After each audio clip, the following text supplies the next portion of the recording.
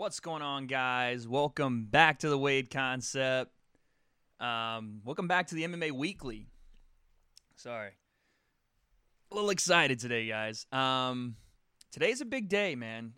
For one, I learned how to use my digital camera correctly, so I'm proud of myself for that. Literally 3 seconds in the stream, I had to mention that. And two, we had a massive card this week. The UFC 228 pay-per-view, if you guys weren't aware, just happened, and oh my God. We had some killer results. Before we get into it, though, I want to thank you guys, as always, for tuning into the W.A.D.E concept. We're getting back into what we love, and that's the MMA content, and that's breaking down MMA in its most pure form and at its highest level, and that's what we're doing here. So thank you guys so much for being here. But yeah, we just got off of UFC 228. I rewatched every main card fight. We're not going to go over every fight, but there were some exceptions I did want to go over. Kelsey's already in the chat. Thank you so much, cutie. But yeah, we're going to go over a couple of the fights that I was interested in, and we're just going to kick off this podcast by talking about the main event. Like, we're going straight to it, straight bangers off the cuff. We don't care. We're going straight into the main event, and then we'll get to the other stuff, okay, because I'm excited about it. So, if you guys didn't know, spoiler alert, if you guys haven't seen the pay-per-view yet, or if you haven't seen it at all, I'm sure you have by this point. If you haven't, go watch it. I think the UFC holds the pay-per-view rights, so go over there, search their website. You'll find it pretty easily. So there's my spoiler alert. If you guys did happen to catch it, you know that Tyron Woodley finished Darren Till with a Darce choke, which was amazing.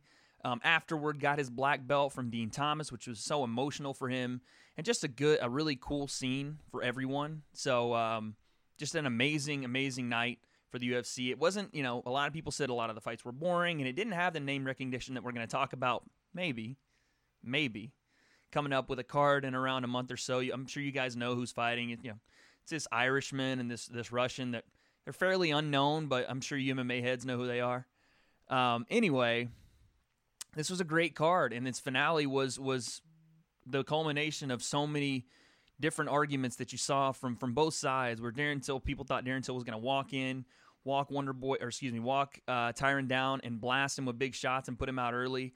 You thought Tyron was going to be too much with the grappling to be able to take Darren to the ground and from there finish the fight, and it didn't happen that way. We all thought if the fight was going to end by knockout, it was going to be Darren Till knocking Tyron Woodley out, and if we thought it was going to be a grappling contest and a decision, we thought Tyron Woodley would win a decision. That didn't happen. I mean, it kind of happened, but not really. So what happened, we'll just recap. The fight starts off, Darren Till, again, walking forward, doing what he does best, trying to get in and pressure, and what we thought he would do, walk forward on Tyron Woodley and pressure him, and look for some big shots early. But what you saw, the difference, and I thought, what you saw with a lot of other fighters that fight Darren Till versus what Tyron Woodley was doing, while he was being pressured and while he was being backed up against the cage, you saw Tyron Woodley still moving, staying off that center line, finding a way to, for all intents and purposes, neutralize that pressure or the illusion of pressure that was being put on by Darren Till. So, in my case, I saw Tyron Woodley using, again, a lot of head movement, a lot of it quick, explosive feints to keep Darren Till, while he was moving forward, at bay and keep Tyron in the range he wanted to be, while not letting Darren Till time up his big 1-2 or the 3 over the top. Like, he could not time Tyron Woodley or could not find that range that he wanted to find. And this is, in the first round, there wasn't a lot of significant strikes from either guy, but there was a couple of exchanges that were important. You saw Darren Till try to unleash that left hand and the straight right to set up, the right jab to set up the straight left, and Tyron Woodley wasn't there. He had moved out of the way. He would come in for the clinch, and one time they clinched in the first round, and you saw the explosive power of a Tyron Woodley. Immediately went to the Muay Thai, grabbed the back of the head, and threw a big-time knee straight up the middle. That was telling in a lot of ways. It showed that while Darren Till was the younger fighter, he wasn't necessarily the more explosive fighter. I didn't know if I thought that going into the fight, and so everyone knows, yes, I picked Darren Till. All right, whatever. You know what I mean? I was a huge Till fan. I still am. Maybe even more so after this fight, seeing kind of what the behind-the-scenes stuff. But I was also, and I still am, a big Tyron Woodley fan. And so, it's one of those things where it was so razor thin for me because I had like everyone else kind of assumed that Tyron Woodley would try to grapple and push Darren Till up against the cage, which did happen in the first round, and win the fight from there. And so when things didn't go that way, I was just utterly shocked. And if you guys didn't see it, check out the last live stream, by the way, the W.A.D.E concept on YouTube. Hit that subscribe, like button. You know the deal. I didn't see that happening, but it did.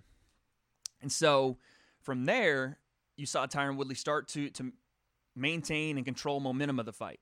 And this is early in the first round. And he grapples Darren Till to show that strength, puts him up against the cage. What I didn't like, if you guys watched the fight, what I didn't like was Dan Miragliotta kept separating the two on the cage. Like Tyron Woodley would have an over-under or double underhooks with the hands clasped up on the cage for maybe 15 seconds, maybe. And it didn't seem like even that. And Dan Miragliotta would come in, touch the fighters, and tell them to separate. I could not stand that. I don't understand. Is this a kickboxing match? Is that what the UFC has become? Is that because it seems like any time that there's a minimal break in action, whether it's on the ground, whether it's on the cage, any type of break in grappling action, the referee comes in, touches the guys, tells them to stand up or separate. I get it. It's a spectator sport, but your spectators are here to watch the UFC, the Ultimate Fighting Championship. That doesn't say the Ultimate Kickboxing Championship. It doesn't say the Ultimate Boxing Championship. The Ultimate Fighting Championship. Grappling is a major, major part of MMA. I cannot stand it when guys come in and separate the action that quickly. Now, I get it if there's really no action and it's been 30 seconds, a minute of guys just literally laying on each other, but Tyron Woodley was utilizing foot stomps. He was shifting his head to control the posture of Darren Till. Darren Till was flipping Tyron Woodley on the cage. They were both moving and trying to escape, switching the hands, and again, the separation. So I didn't really like that, but it is what it is. The fight goes on. And the first round kind of ended with another one of Tyron Woodley's blitzes right at the end of the round. Darren Till might have caught, I think he threw one big left hand. It caught Tyron right on the hands. And so that was the end of the first round. I couldn't really hear the corner advice. The corner advice from Darren Till, I remember them trying to implement him or encourage him to throw the overhand left. Said the overhand left was there. It's a crucial factor in what happens next because Tyron Woodley's corner was basically telling him to be looking for the straight left, look for the overhand left. So both corners kind of had an idea of what they wanted to do. Tyron Woodley's corner obviously knowing the better game plan for Darren Till because Darren was really trying to fill Tyron out in that first round. And so second round starts. Darren Till again walks forward like he always does. And pretty much a summation. I really liked this at the end of the fight. I know I'm jumping around a little bit, but at the end of the fight, Daniel Cormier reverted to what basically got Darren Till knocked down. And so Darren Till walks forward, throws a straight right uppercut. It's this weird technique that I call it an Asim uppercut. If you guys don't know, go check that out. You can find YouTube videos on it anywhere. Prince Nasim's step-in uppercut. And he throws the step-in uppercut, and then the left straight follows behind. The problem with that technique and what Daniel Cormier was outlining was that when you throw that, you become very long. Especially in the pocket, you become very, very long. And there's really no protection because you're cocking that back hand ready to unload the straight or the overhand left. So in Darren Till's case, he tries this technique with a couple of feints, then throws it, and the overhand left comes behind it. Well, Tyron Woodley does what's called a pull right hand.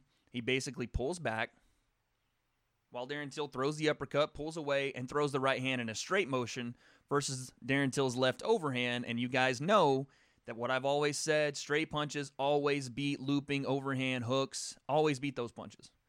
And he catches him straight on the jaw. Darren Till goes down. And at that point, it looked like the fight was going to be over because he was rocked, right? And Tyron Woodley immediately pounces on him. And this is something that I really appreciated about Darren Till because you guys saw me, if you did tune in to the live stream, I was freaking out. I didn't want Darren Till to go out that way. I didn't want him to get knocked out. I wanted to see him, implement more of his offense just because, again, I am a huge Darren Till fan. But at the same time, I was excited because that was a massive bomb that Tyron Woodley let off. Like, you forget how explosive this guy is. And we'll talk about being a prisoner of the moment like I talked about in the live stream. In the moment, it's so flashy and surprising to you that those last 3 fights that you saw him, as people called a boring fighter, they just go away like that. You saw an amazing technique, a pull right hand that you wouldn't see. You didn't think anybody could counter the counter fighter, Darren Till, or at least you hadn't seen it done well until Tyron just did. So that was what we saw. Sorry, I just hit my camera. But that's what we saw. And from there, Tyron Woodley is unleashing some ferocious ground and pound, some nasty elbows on top, hammer fists, some amazing ground and pound technique. And then you see what's called courage, right? You see Darren Till fighting off, telling the referees, okay, trying to survive. And you see on the other side, perseverance by Tyron Woodley, because he could have easily just said, okay, look, I'm not going to finish this dude. Let's stand it back up. But he stayed calm. He stayed composed, as a champion should. And he kept with his game plan. Nothing too flashy, but to stay there, ground and pound, control, regain top position, all those things. And you saw him move past Darren's guard easily, get into half guard, get into full mount, but Darren Till did recover, get back to half guard, which was ultimately his undoing. Because as he got to half guard, he tried to stay very close, kind of in a side, almost a turtle, like crab kind of movement. He was in a side. He was inside control, but he was in half guard, but he was almost on his side, which opened up the Darce choke for Tyron Woodley. Darren Till didn't see it coming, and thus the fight was over. But all in all, it taught me a lot of things about the two competitors in the main event. One, that Darren Till is a young guy, and I hate when people say he wasn't ready, because that diminishes what Tyron Woodley did. When you say someone wasn't ready, or he didn't deserve to be there, like, stop that talk, because it's absolutely not true. He deserved every bit of what he earned to be there. He was 17-0. It's just one of those things where Tyron Woodley had been in bigger fights and had a better game plan coming in, implemented it successfully, completely successfully. And so with that, I saw another example of Tyron Woodley defying the odds, or in this case, the odds makers, and winning another title defense. The guy... And I talked about this with one of my friends on Twitter. When are we going to give this guy respect? Like, when are we going to actually sit down and say Tyron Woodley is one of, if not the best welterweight of all time? 4 title defenses is not George St. Pierre 7 or 8. I understand that. But he is demolishing some of the best specialty fighters, or some of the best fighters in that division. Young guys, too. It's not just the veterans that have been around for forever. It's these young guys coming up. And if you think about it, and Tyron Woodley said this, he is the last remaining guy from that post-George St. Pierre era, the Josh Koscheck's, the Carlos Condits, the Gunnar Nelsons, Robbie Lawlers. He's the last guy standing. Everybody else is kind of starting to kind of wilt away and diminish a little bit, and that's not to disrespect their legacies or them as fighters. It's just that Tyron Woodley has found a way to go to that next level, which is a level I haven't seen from any other fighter at 170. He does everything well, and you saw that. He was not just a wrestler Sunday night or Saturday night. He wasn't just a striker. He wasn't just a grappler. He wasn't just a jiu-jitsu artist. He was all those things combined into one, and he did it beautifully. His transitions on top were amazing. It's not saying that Darren Till is any kind of crazy black belt on the ground, but Tyron Woodley did what he had to do, stay composed, and showed what a champion does. So with that being said, that was an amazing main event.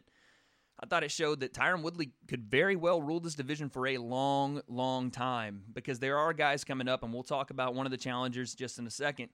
But Tyron Woodley just does everything so well, and he finds ways to break down game plan and neutralize the one thing you're really bad at, or the one thing you're really good at, and take it to you in that realm. Like, everyone thought Darren Till was going to be by far the better striker.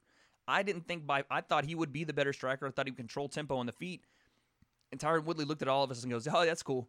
Eat this right hand," and absolutely threw a nuclear warhead. And the one thing you can't prepare for, regardless of how good you are in any aspect, is how explosive Tyron Woodley is. You can't prepare for it by anybody else in the gym, because no one at that weight class is as explosive as he is. No one.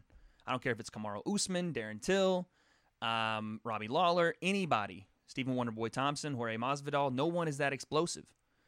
And so Tyron Woodley presents a matchup problem for everyone, even guys that are similar to him, like Kamaru Usman, or a guy we're about to talk about, Colby Covington. He is a dangerous, dangerous man for anyone that steps in that octagon at 170, or if he ever wants to go up to 185. I don't know. I mean, a Yoel Romero matchup would be insane, let's admit. Or, a Robert Whittaker matchup would be insane. But that's for another podcast. Darren Till. What do we say about Darren Till? It shows that he's an uber competitor. It shows that of course, everyone hates losing, but you could really tell this one got to him. There was a couple of guys that reached out, and I thought it was really cool. After the fact, the UFC on their Instagram posted a video that was saying, it kind of showed Tyron Woodley backstage with Darren Till, and it showed both of them kind of embracing, and Tyron kind of whispered, he was like, yeah, I was 10-0 at one point too. We all lose, but you'll be okay. You'll come back stronger. And I really thought that was cool. I thought it was good to see that Tyron, reached out, and even if it is, two guys are fighting, there's really no animosity at the end of it, at least for this fight, because there was a mutual respect between both guys. It was just one guy that was really hungry, really young, trying to come up and take out the biggest guy. The sport of MMA. There's no real sometimes, yes, it is absolutely personal. But in this case, it wasn't anything personal. It was just two guys ready to fight over who was the best in that division in the world. So I really liked to see that. But yeah, Darren Till, he didn't get a chance to really show a lot in his technique, in his power, and his speed, because Tyron Woodley neutralized everything. Enough can't be said about how amazing that performance was. But what I didn't like, and Darren Till will be back. I don't know if it's at 170. I said during my live stream, I think he takes a couple more fights at 170. And from there decides what he wants to do, if he wants to go and challenge for that title again, or if he wants to come back and try to fight at 185. Whatever he wants to do, I'm sure he'll figure that out. But I do think that he's not the type of competitor to just lose once at 170 and bump up. I think he comes back and tries to make another run at that strap. So, he'll be fine. Tyron Woodley looks like a monster. But I'll tell you one thing I didn't like. I saw this on Instagram or Twitter or somewhere, maybe on YouTube, and I think it's kind of funny because I don't think that this person knew that it was Darren Till fighting. But if you guys saw Snoop Dogg reacting to the fights, I thought that was pretty funny, because Snoop Dogg was basically yelling a lot of obscenities at the screen, obviously. I think he's a friend of Tyron Woodley's, and he was yelling, at Tyron Woodley to win the fight, cheering for him. But while doing so, was yelling basically F Donald Trump, F Donald Trump. And for one, Darren Till's obviously English. He's from the UK, has nothing to do with the United States. So what I think happened was Snoop Dogg thought it was Colby Covington fighting Tyron Woodley. And, obviously things that go on with the president I'm not going to get into, but he basically was yelling those obscenities because Colby Covington is such a big supporter of the president and the whole going and putting the belt on the president's desk. Snoop Dogg was trying to roast Darren Till on his fighting style, and so it was confusing because he kept calling him the gorilla, so he knew a little bit about Darren Till, but he was just confused on where and what he was talking about. So, it was one of those things that it was kind of cringy. Snoop Dogg yelling at fighters who would literally destroy him with one punch. Like if Darren Till, if Colby Covington, if anyone, if Cyborg wanted to, if Rose Namajunas wanted to, she would put her fist directly through Snoop Dogg's face.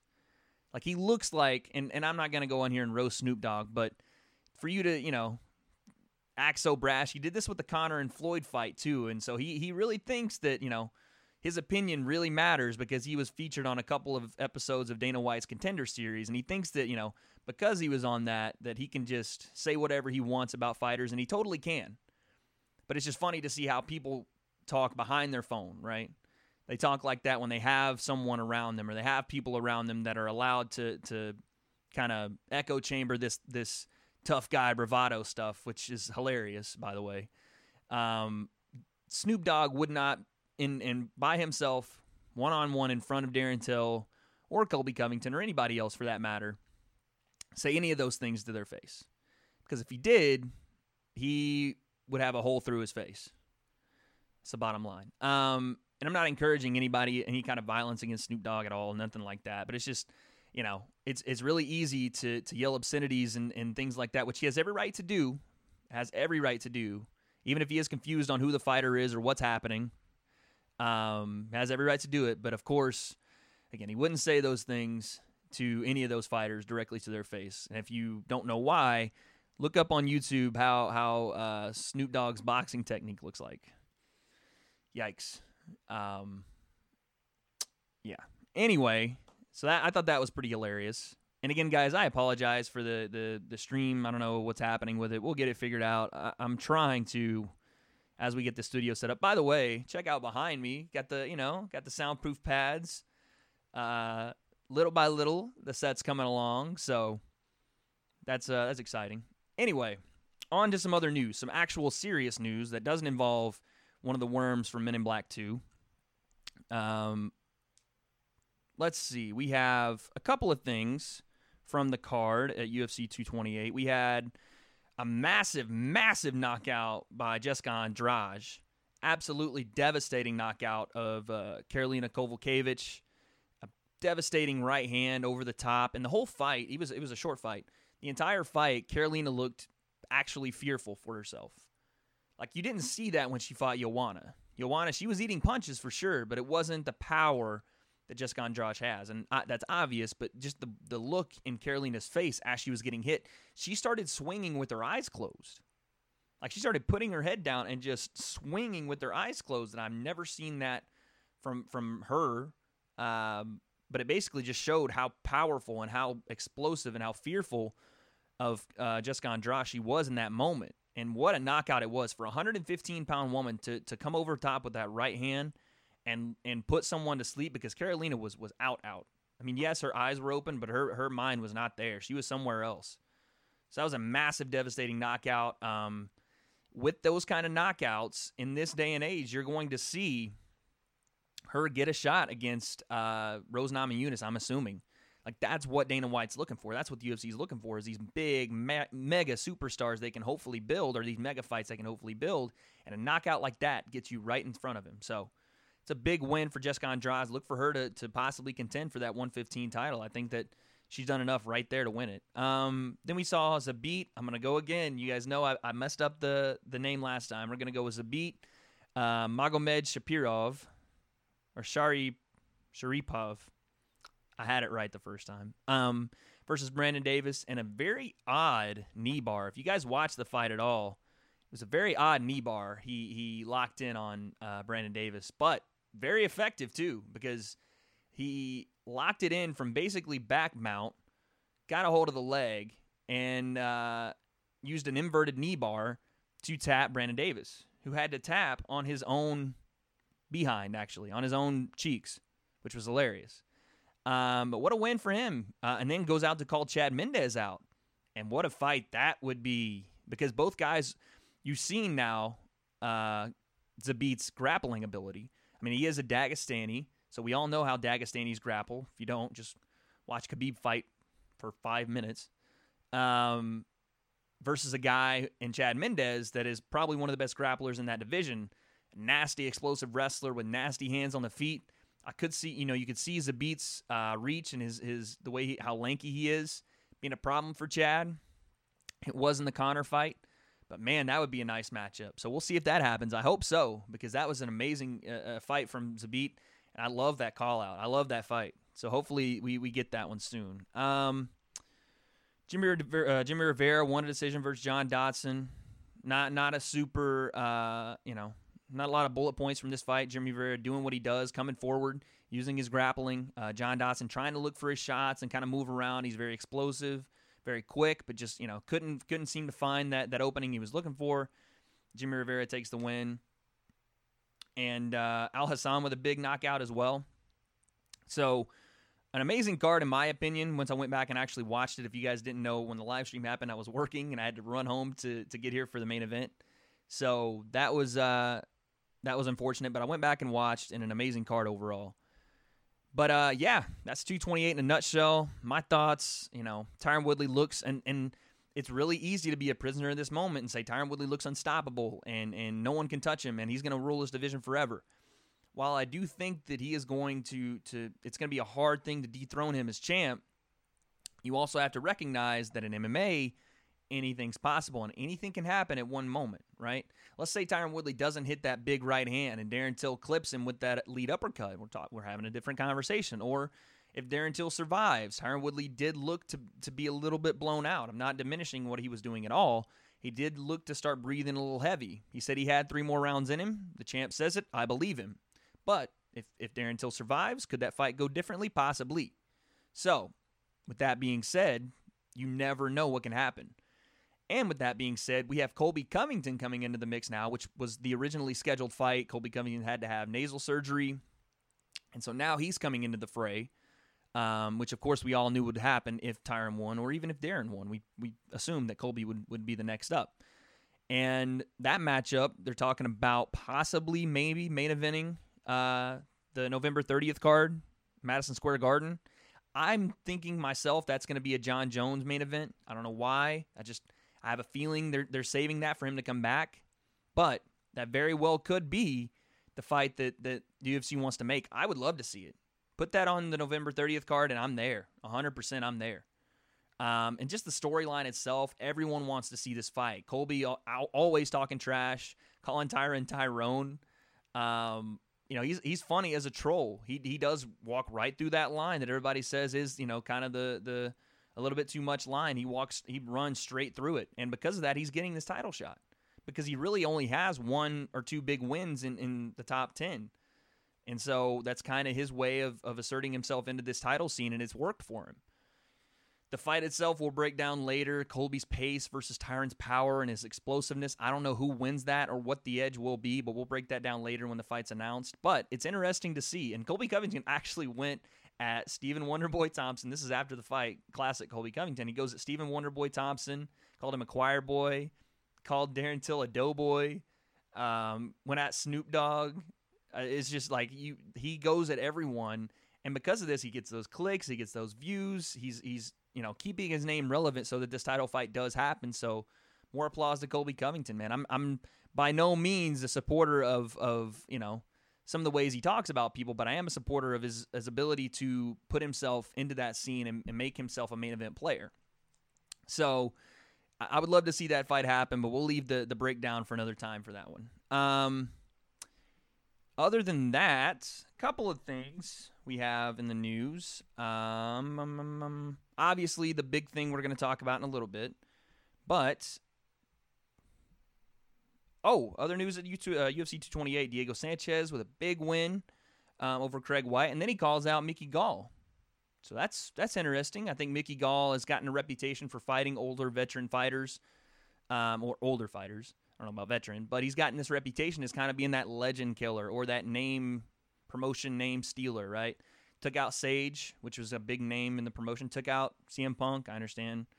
And so now Diego Sanchez says he likes that fight. I wouldn't be surprised if Mickey Gall takes that fight, just because of the name recognition Diego Sanchez brings. And then I don't think Mickey Gall is quite ready for that top 10 at 170. So we could see that fight very easily. I would love to see that fight. Diego Sanchez, a straightforward mentality, and is just bite down on the mouthpiece and swing heavy hands mentality versus Mickey Gall's technique and his ability on the ground, his grappling ability, and his improved stand-up. I would love to see. And we have another quote today. This is from the Hawani show. I thought this was interesting. Valentina Shevchenko, obviously a disappointing weekend for her. Because, as you all know, if you guys have caught the live stream by now, or if you've watched the pay-per-view at all, Nico Montagna pulled out of UFC 228 as the 125 champion due to an illness related to her weight cut. Therefore, and a lot of people are kind of questioning whether this is real, whether she's scared to fight Valentina, whether she's just trying to hold on to that belt as long as she can. Well, I'm not going to dispute what happened, and I'm not going to really side either way because I don't know the full story. And unless you're Ariel Helwani or Brent Okamoto or Dana White or any of these fighters, none of us really know what happened. So I'm not going to sit here and try to blame whoever or say somebody was scared. That's not what I do. I see the information, I tell you guys, and I offer my opinion on what comes next or what happened. What do I think happened? I think Nico probably had a hard weight cut, and whether she could have kept going or not, I don't know. But regardless, Dana White has stripped her of the 125 title, and I think they are going to try to make a fight by the end of the year. And an interesting topic was brought up by Valentina Shevchenko on Ariel Helwani's show today. She's calling out Joanna Jędrzejczyk for the 125 title. It's been rumored for a long, long time that Joanna was wanting to move up to 125, that 115 weight cut was really getting to her, and is basically her excuse for losing the title in the first place. So Valentina Shevchenko, who is a very, very serious contender in the stand-up game and packs a lot more power than I've ever seen from Joanna Jędrzejczyk, is calling her to fight for this vacant 125 title.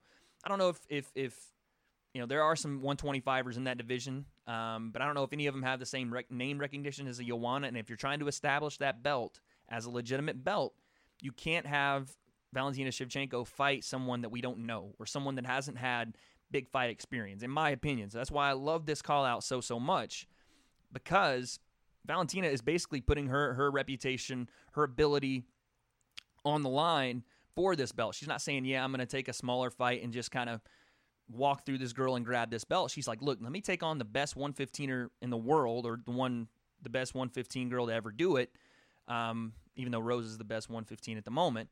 Let me take her on a full camp and see what happens. And I really like that call out because, again, it shows the integrity of Valentina Shevchenko. It shows that she is not here to just win easy, short fights. She wants to take on the best of the best and wants to be the greatest at her division. So I applaud that. I would love to see that fight. I know I keep saying it, but these fighters are starting to wise up. They're starting to understand how this game works. Even the ones that you don't expect most of the time. Most of the time, these fighters are proposing these fights. They're telling or asking Dana White. They're asking Sean Shelby, say, look, this is what I want. This is what I think is good for the division. Used to be fighters left that up to the matchmakers. Now we're starting to see, because of this rise of social media, the rise of the entertainment aspect of the sport, you're starting to see fighters call out other fighters because even though you don't want to admit it, that's kind of what you got to do in this day and age. So I love to see that. I hope that fight gets made. We'll see. Other than that, we can talk about the upcoming card. We have a long, long way to go with this card, guys. So we're not going to do any kind of predictions, not yet. We're not going to do any kind of fight breakdown yet, but we can talk about a little bit about UFC 229. Let me pull up the card really quick. Let's talk about it for just a little bit. Actually, you know what? Let's do this. Let's do this. And again, guys, I apologize about whatever's happening with the stream right now. I know I'm dropping frames, but we're going to get it figured out.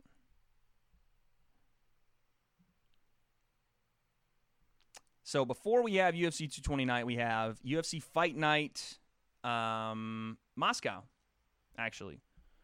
No. Is that what it is? Yeah, UFC Fight Night Moscow. And the main event to be Mark Hunt versus Alexei Oleinik.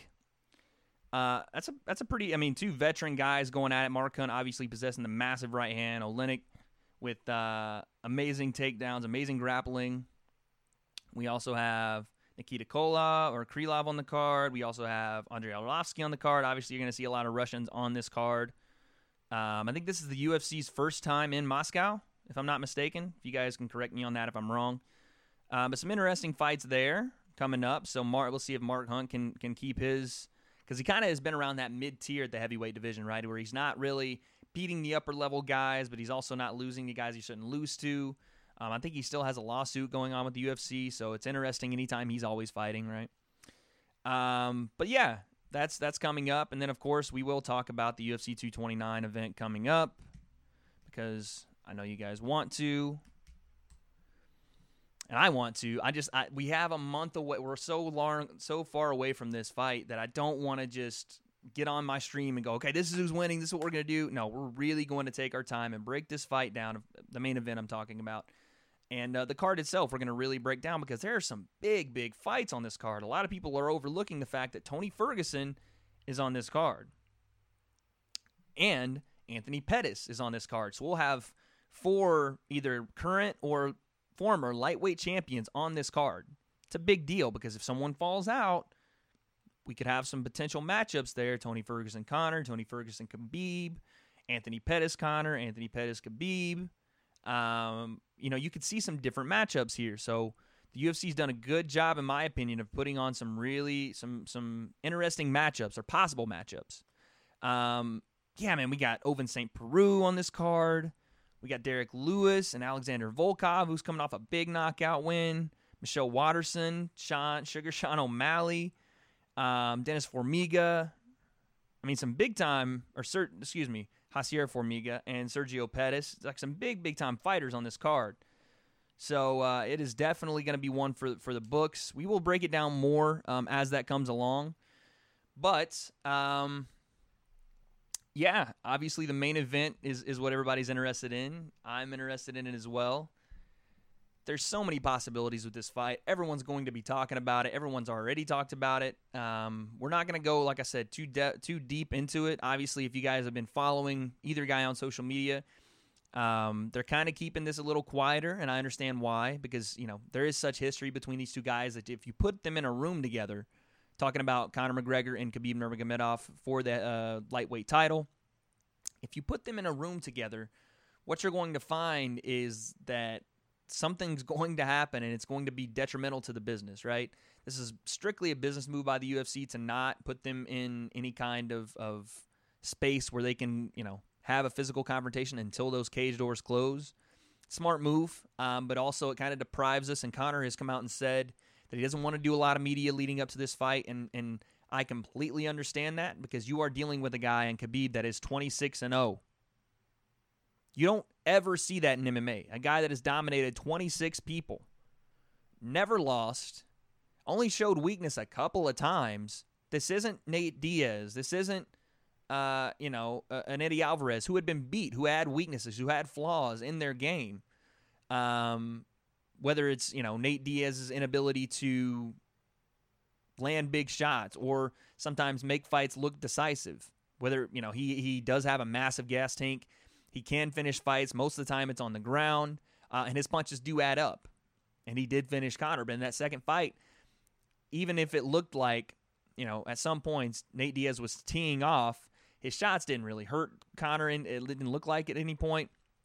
Conor, obviously the gas tank is always an issue, but he found a way to right that wrong in the second fight and was landing big shots. I mean, he knocked Nate down 3 times. And in the Eddie Alvarez fight, I mean, Conor completely outclassed Eddie Alvarez. Obviously, the lack of stand-up ability and stand-up experience with a high-level guy like Conor McGregor, who is just on another planet when it comes to that stand-up from Eddie Alvarez, it showed. And so in this fight, there's 2 avenues that we're going to go down, and we're going to go down them extensively. It's going to be Khabib's grappling, Conor's, from those 2 avenues, we'll have sub-avenues, but Khabib's grappling and Conor's striking, right?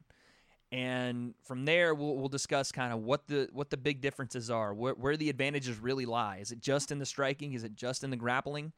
I don't think it's that simple. I think it's going to be way more than that. I think it's going to be a combination of cardio, of experience, of the kind of the shorter buildup than what we're used to. How they perform in such a massive environment. We know Conor does really well in those environments. Khabib has never, while he has performed on a high level, he's never performed in front of what's going to be a mental onslaught from Conor McGregor, and the fact that the crowd is going to be a sold-out arena, strictly there for those two, most likely going to be more for Conor, the crowd will be. And how does Khabib handle that harsh environment? Obviously, he's from Dagestan. I'm sure he can handle himself in the most harsh environment. But it's something we're going to have to watch and see. So there's so many factors that go into this fight. I can't stand when it's just narrowed down to the 2, but that's where we'll start our branch, right? That's where we'll start to kind of fork and go our separate routes and pick out different little things that could possibly happen and couldn't. And those are the things I love about not only this podcast, but fighting in general, is there's so many different things that can go right or wrong, and so many different scenarios that can happen. And so, as I don't even know what I call myself, just a podcaster, as someone that loves the sport, it's so fun to sit and think about all the different aspects of what could happen and debate them with you guys. And even though, again, we're just now starting back with a podcast and something's wrong with my usage and there's always seems to be a problem, we keep trucking forward, guys. So I'm glad you're here. If you are here, if you're not and you're new or you're just popping in to see what this is about, this is the W.A.D.E concept. We debate a lot of MMA. Sometimes we go outside of that realm. But today isn't one of those days. Maybe soon, but not today. But yeah, that's been the week in MMA, at least on the kind of the surface. There are some smaller stories that I didn't get to today, but a lot of this week has been centered around, at least the last couple days, has been centered around the 228 main event and just the ability of Tyron Woodley to neutralize every opponent that's in front of him. Can we start recognizing this guy as the champion he is and the greatest, one of the greatest of all time? I think he came into this fight number 5 on the pound-for-pound list. Come on. I'm a big Conor fan. I'm a really, really big Conor fan, but there's no way that Tyron Woodley should be under Conor McGregor after doing what he's been doing to guys that were higher than him on the pound-for-pound list, and him beating them and still not moving. And as much as I like the lighter weight guys like Demetrius and TJ and Cody, the game that you're playing at 170, and this is again not to the detriment of these guys. The game you're playing at 170 is a far more dangerous game in my opinion, because one shot guys like TJ has one shot ability, Cody has one shot ability, but Tyron Woodley has out cold, blackout, one shot ability with his hands. And one punch is ending that fight. One slam, and the strength he possesses, the explosiveness. And the guys he's facing, a guy like Robbie Lawler, who's just a straight-up killer, walking forward, throwing shots. The legends, Carlos Condit, one of the best strikers to ever be at the 170 division. You got to give it up to the guy. And I'm not saying he's the number 1 pound-for-pound guy. I don't know that to be true. But the pound-for-pound list should be based on the fact that a champion who is in his division is demolishing that division, wiping it clean, and needs the respect that he deserves. So that's my take on 228. Darren Till will be back. We're still Darren Till guys. We're still Tyron Woodley guys. We're Khabib guys. We're Conor guys. We're all fighters. I support all fighters.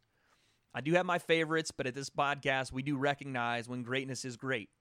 And there's nothing wrong with having favorite fighters. There's nothing wrong with cheering the fighter on. I can't stand, and this is kind of a rant, but I can't stand when a fighter loses and all of a sudden everybody's like, oh, well, Darren Till wasn't ready. He wasn't this. He wasn't that. He wasn't the striker we thought he was. He was ready for this opportunity. The opportunity presented itself, and he didn't quite, come away with the gold.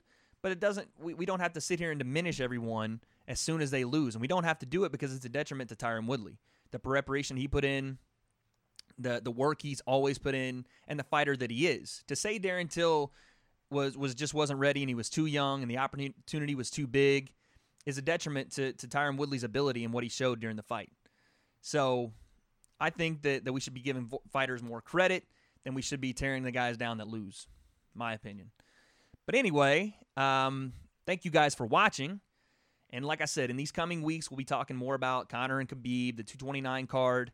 And I really, that fight has so many different options. I really want to dive into it and other fights as well. But that one is obviously the one the world is waiting on, the one that's probably going to be the biggest fight in MMA history. So we would be doing it an injustice not to cover it the best we could and the most in-depth we could. So that's what we'll do. We will see you guys. Maybe we'll start with that little breakdown later this week. Again, I do have this new, I know I keep flashing it. I'm just proud of it. I do have this new Canon camera, and we'll be doing some car convos maybe coming this week about the differences between the two guys and who can exploit what and what goes the way of the other. And, we'll do that, and we'll keep going on this journey. Again, guys, it's about commitment. We're here to commit. I'm here to commit to you guys to always keep this podcast going, regardless of what the dislikes look like, or the likes, or the comments, or the views, or any of that. I love doing this, and I love you guys being here. So thank you so much. We'll see you sometime later this week. Hopefully, in about a week, this set will be like completely done. So you guys will see a little surprise behind me, hopefully. But anyway, thank you guys so much. I hope you liked UFC 228, because I did. I had a great time watching it, even if I barely caught the back end of it and had to kind of watch it in reverse.